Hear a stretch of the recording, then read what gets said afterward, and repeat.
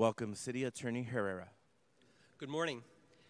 Thank you to Mayor Breed, Chief Scott, Supervisors Peskin and Haney for joining me this morning to highlight our collective commitment to combating an all too familiar problem, open-air drug dealing in the Tenderloin. We're all committed to creative solutions to make sure that we combat this epidemic that is taking control of the Tenderloin neighborhood.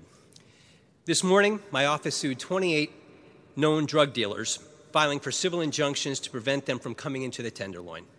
These drug dealers do not live in the Tenderloin, but instead travel from around the Bay Area to sell deadly drugs there, the drugs that are fueling the addiction and overdose crisis that we are seeing on our streets. These lawsuits are designed to help stop the brazen, open-air drug dealing that has plagued this historic neighborhood at the center of our city's opioid crisis. Last year alone, 441 people died from drug overdoses in the city, and the Tenderloin had the highest overdose mortality rate of any neighborhood in the city. Enough is enough. These injunctions are carefully crafted to simultaneously safeguard a defendant's due process rights while targeting with precision the problem of drug dealers coming from outside the area to prey on Tenderloin residents, both housed and unhoused. The injunctions would prohibit these 28 named defendants from entering a roughly 50-square block area of the Tenderloin and part of the adjacent South of Market neighborhood, roughly from Van Ness to Ellis and Geary to Mission. The Tenderloin would become a protected zone, and these defendants, none of whom live in the Tenderloin, would be allowed to go there unless they had a lawful, legitimate reason to be there. We are focused on the predatory, repeat dealers selling the most dangerous drugs, including those leading to the most overdose deaths. We have rigorous criteria for who qualifies as a defendant in these cases.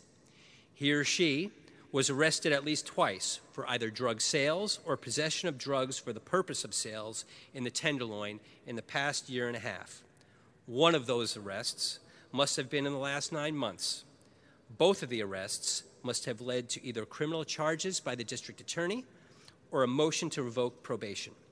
And the drugs involved were either fentanyl, heroin, cocaine, or methamphetamine.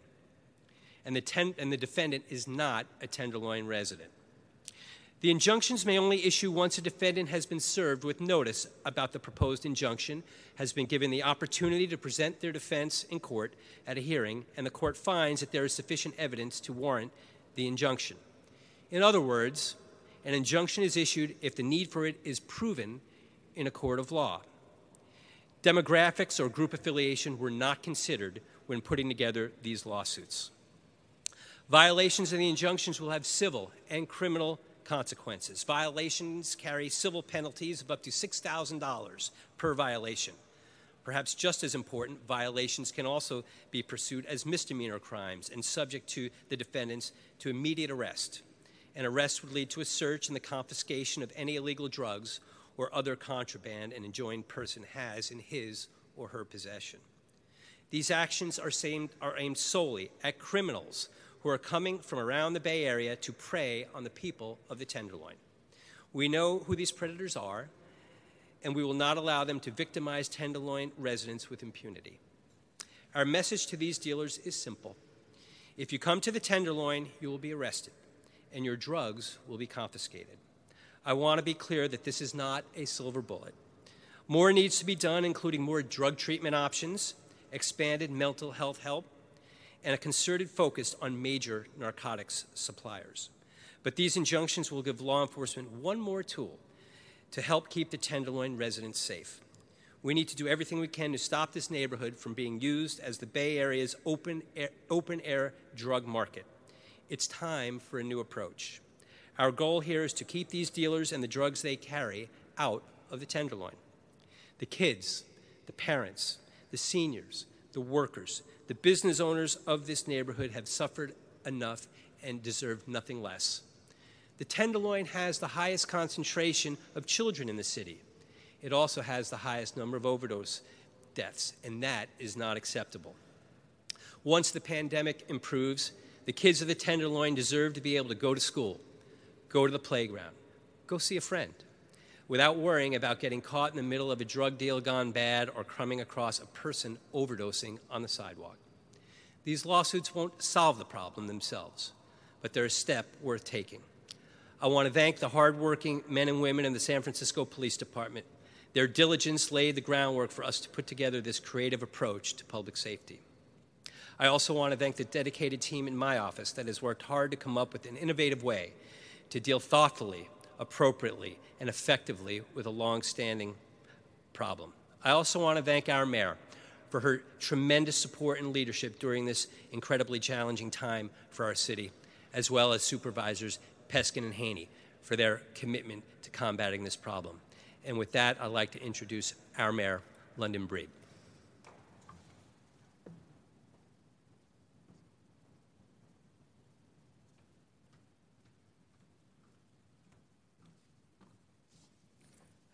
Good morning, everyone, and thank you all so much for being here today. I want to begin by thanking Dennis Herrera and the City Attorney's Office for the work that they did to address one of the biggest challenges that we are dealing with, specifically in the Tenderloin community.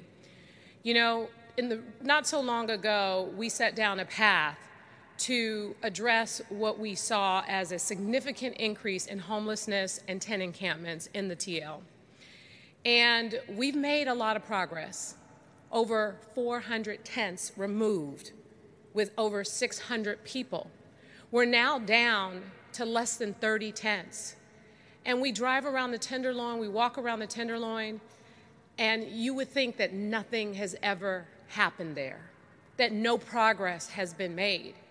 You see hundreds of people on blocks throughout the TL who are dealing drugs openly, in broad daylight. You see people who are pushing strollers, mothers, who have to go out onto the streets to go around the drug dealing and the drug using and the challenges that exist there. I grew up in this city.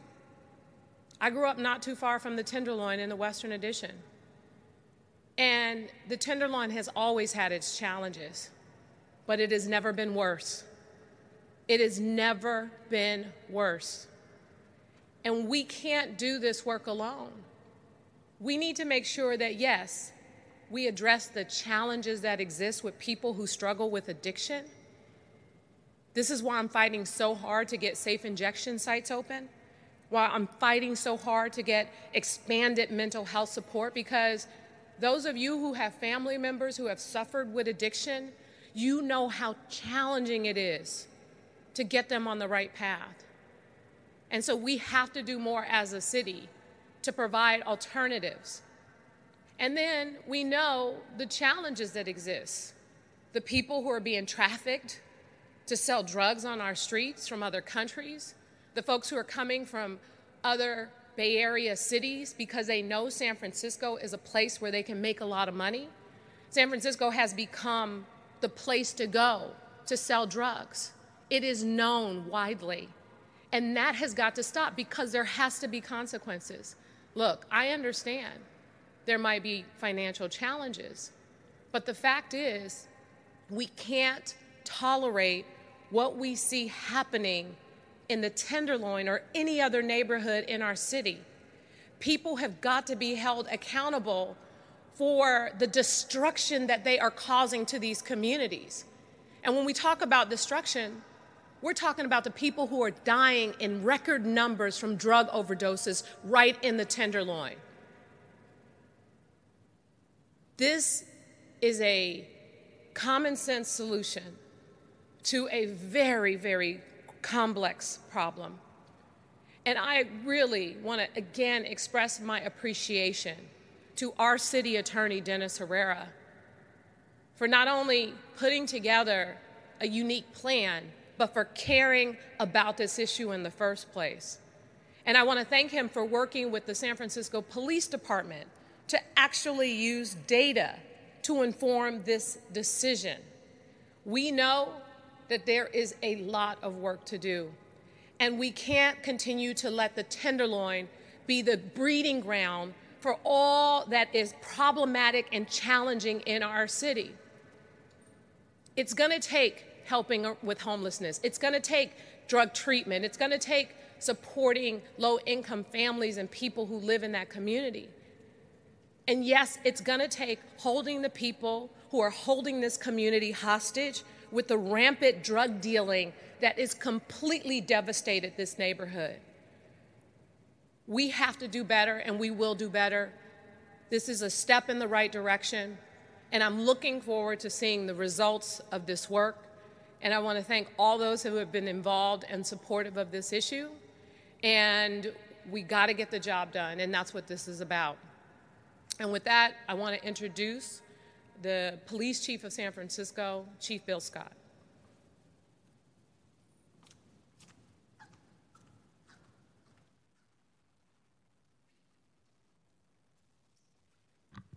Good morning, and thank you, Mayor Breed. So first I want to start off by thanking our Mayor London Breed, for her relentless leadership, and I mean relentless, when it comes to this issue. As the Mayor stated, this problem is pervasive, and I also want to thank our City Attorney, Dennis Herrera, for an innovative strategy that really gives us a much better opportunity to turn the corner on the drug dealing in the Tenderloin area of San Francisco. Also, I'd like to thank Supervisors Peskin and Haney for their support and leadership on this issue, and you'll hear from them as well in a second. The men and women of the San Francisco Police Department, and in particular those assigned to our Tenderloin District Station and our narcotics detail, have been working very, very hard to address the rampant drug dealing in the Tenderloin. During a recent 3-month operation to focus on narcotics dealers, the Tenderloin officers and the narcotics detail officers arrested over 267 individuals for drug sales. 267. And although that number may sound high, it's just a drop in the bucket. Our officers seized over $144,000 in U.S. currency and a combination of over 7,000 grams of cocaine, methamphetamines, heroin, fentanyl, and other drugs.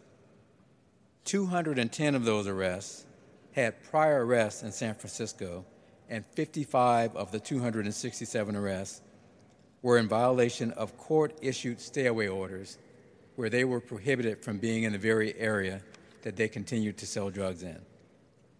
36 of the individuals have been arrested at least twice between May 18th and today, and 58 of those arrested live outside of the city of San Francisco. Now, our efforts to combat narcotic sales in the Tenderloin are ongoing as of today, and today's announcement of injunctions filed by Dennis Herrera, our city attorney, will help us address the concerns and complaints of Tenderloin residents and merchants, and those complaints come pouring in daily. These dealers prey on a vulnerable population and contribute to the drug degradation of the quality of life for those who work, live, and come to the Tenderloin to enjoy what the Tenderloin has to offer. These injunctions give law enforcement officers yet another tool in our toolkit. Violators face up to a $6,000 fine and a misdemeanor arrest, and officers can potentially seize narcotics and money from narcotic sales as well as other contraband. With the combined efforts and investment in our drug treatment and other public health strategies, we hope to have a positive effect of the quality of life in our Tenderloin area. And as was stated by the mayor, and I can't emphasize this enough, we have to do more, we have to do better, and we will do better. We cannot and will not further tolerate drug dealers coming into the Tenderloin from wherever they're coming from throughout the Bay Area to ruin our community. The injunctions will make coming back to the Tenderloin have more serious consequences, and drug dealers, if you're out there watching this news conference, know that your actions will not and cannot be tolerated any longer in the city and county of San Francisco. And with that, I'd like to turn the mic over to Supervisor Aaron Peskin. Thank you.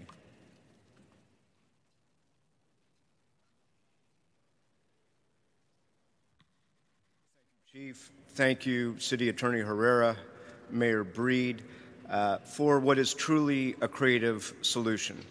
This is not a silver bullet. It must be coupled with mental health services, with drug treatment, with the addition of sorely needed affordable housing in and around the Tenderloin.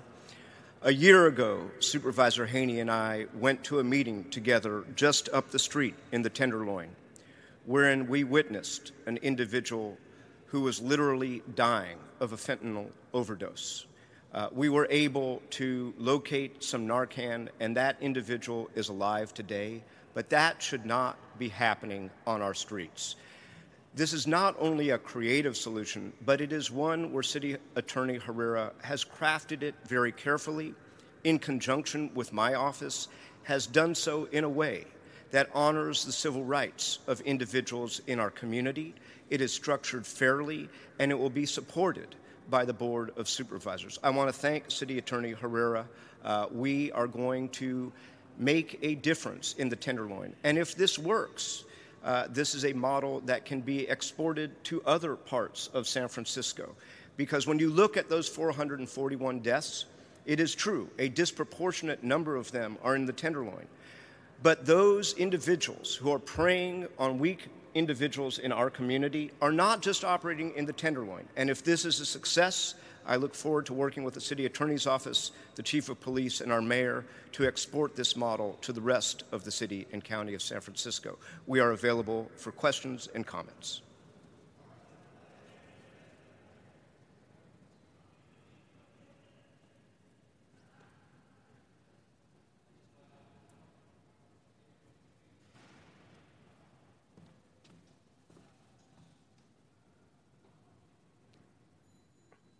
Thank you, Supervisor Peskin.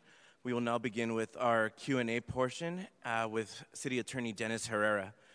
City Attorney Herrera, the first set of questions are from Kate Wolf at KQED. The ACLU and other community groups have said injunctions like gang injunctions used in the past don't address root problems and violate people's civil liberties. Can you address how these injunctions will be different from those? I think one thing that you've heard uniformly, both from the mayor, from Supervisor Peskin, and from the chief of police, is that this is has to be part of a comprehensive approach that focuses on drug rehab, mental health, and the like. So there's no doubt that we need to also get at the root causes which are contributing to our problem. However, this is different from gang injunctions. This is not based on affiliation or status. It is based on going after individuals who have been known to engage in criminal conduct that has been charged by the district attorney and arrested by the police department for known activity that has occurred in the Tenderloin.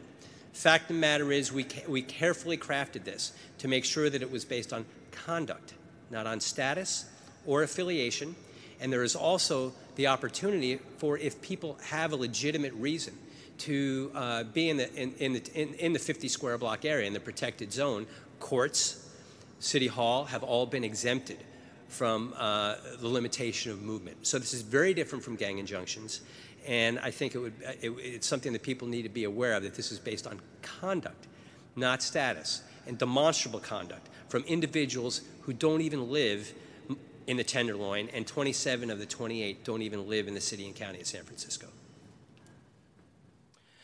Thank you, City Attorney Herrera. The next question is from Joe Dworetsky with Bay City News. Why would civil injunctions be used instead of criminal actions if the city knows who the dealers are? It's another tool in the toolkit. Certainly, there are criminal penalties that can accrue, but the fact of the matter is, if someone's going to also suffer a financial penalty of a significant dollar amount, that's something that dissuades individuals from engaging in conduct. And in this, you also, with respect to these injunctions, you have two tools. You have a criminal sanction, as well as a civil sanction, which did not occur previously. By the same token, this encompasses the whole Tenderloin neighborhood, whereas in something the chief referred to earlier, the stay-away orders that happen in other criminal cases were designed to be with respect to one particular corner or a block, and it was not nearly as comprehensive as what we're seeking here today. Thank you, City Attorney Herrera. That concludes today's press conference. Thank you, everyone, for joining us.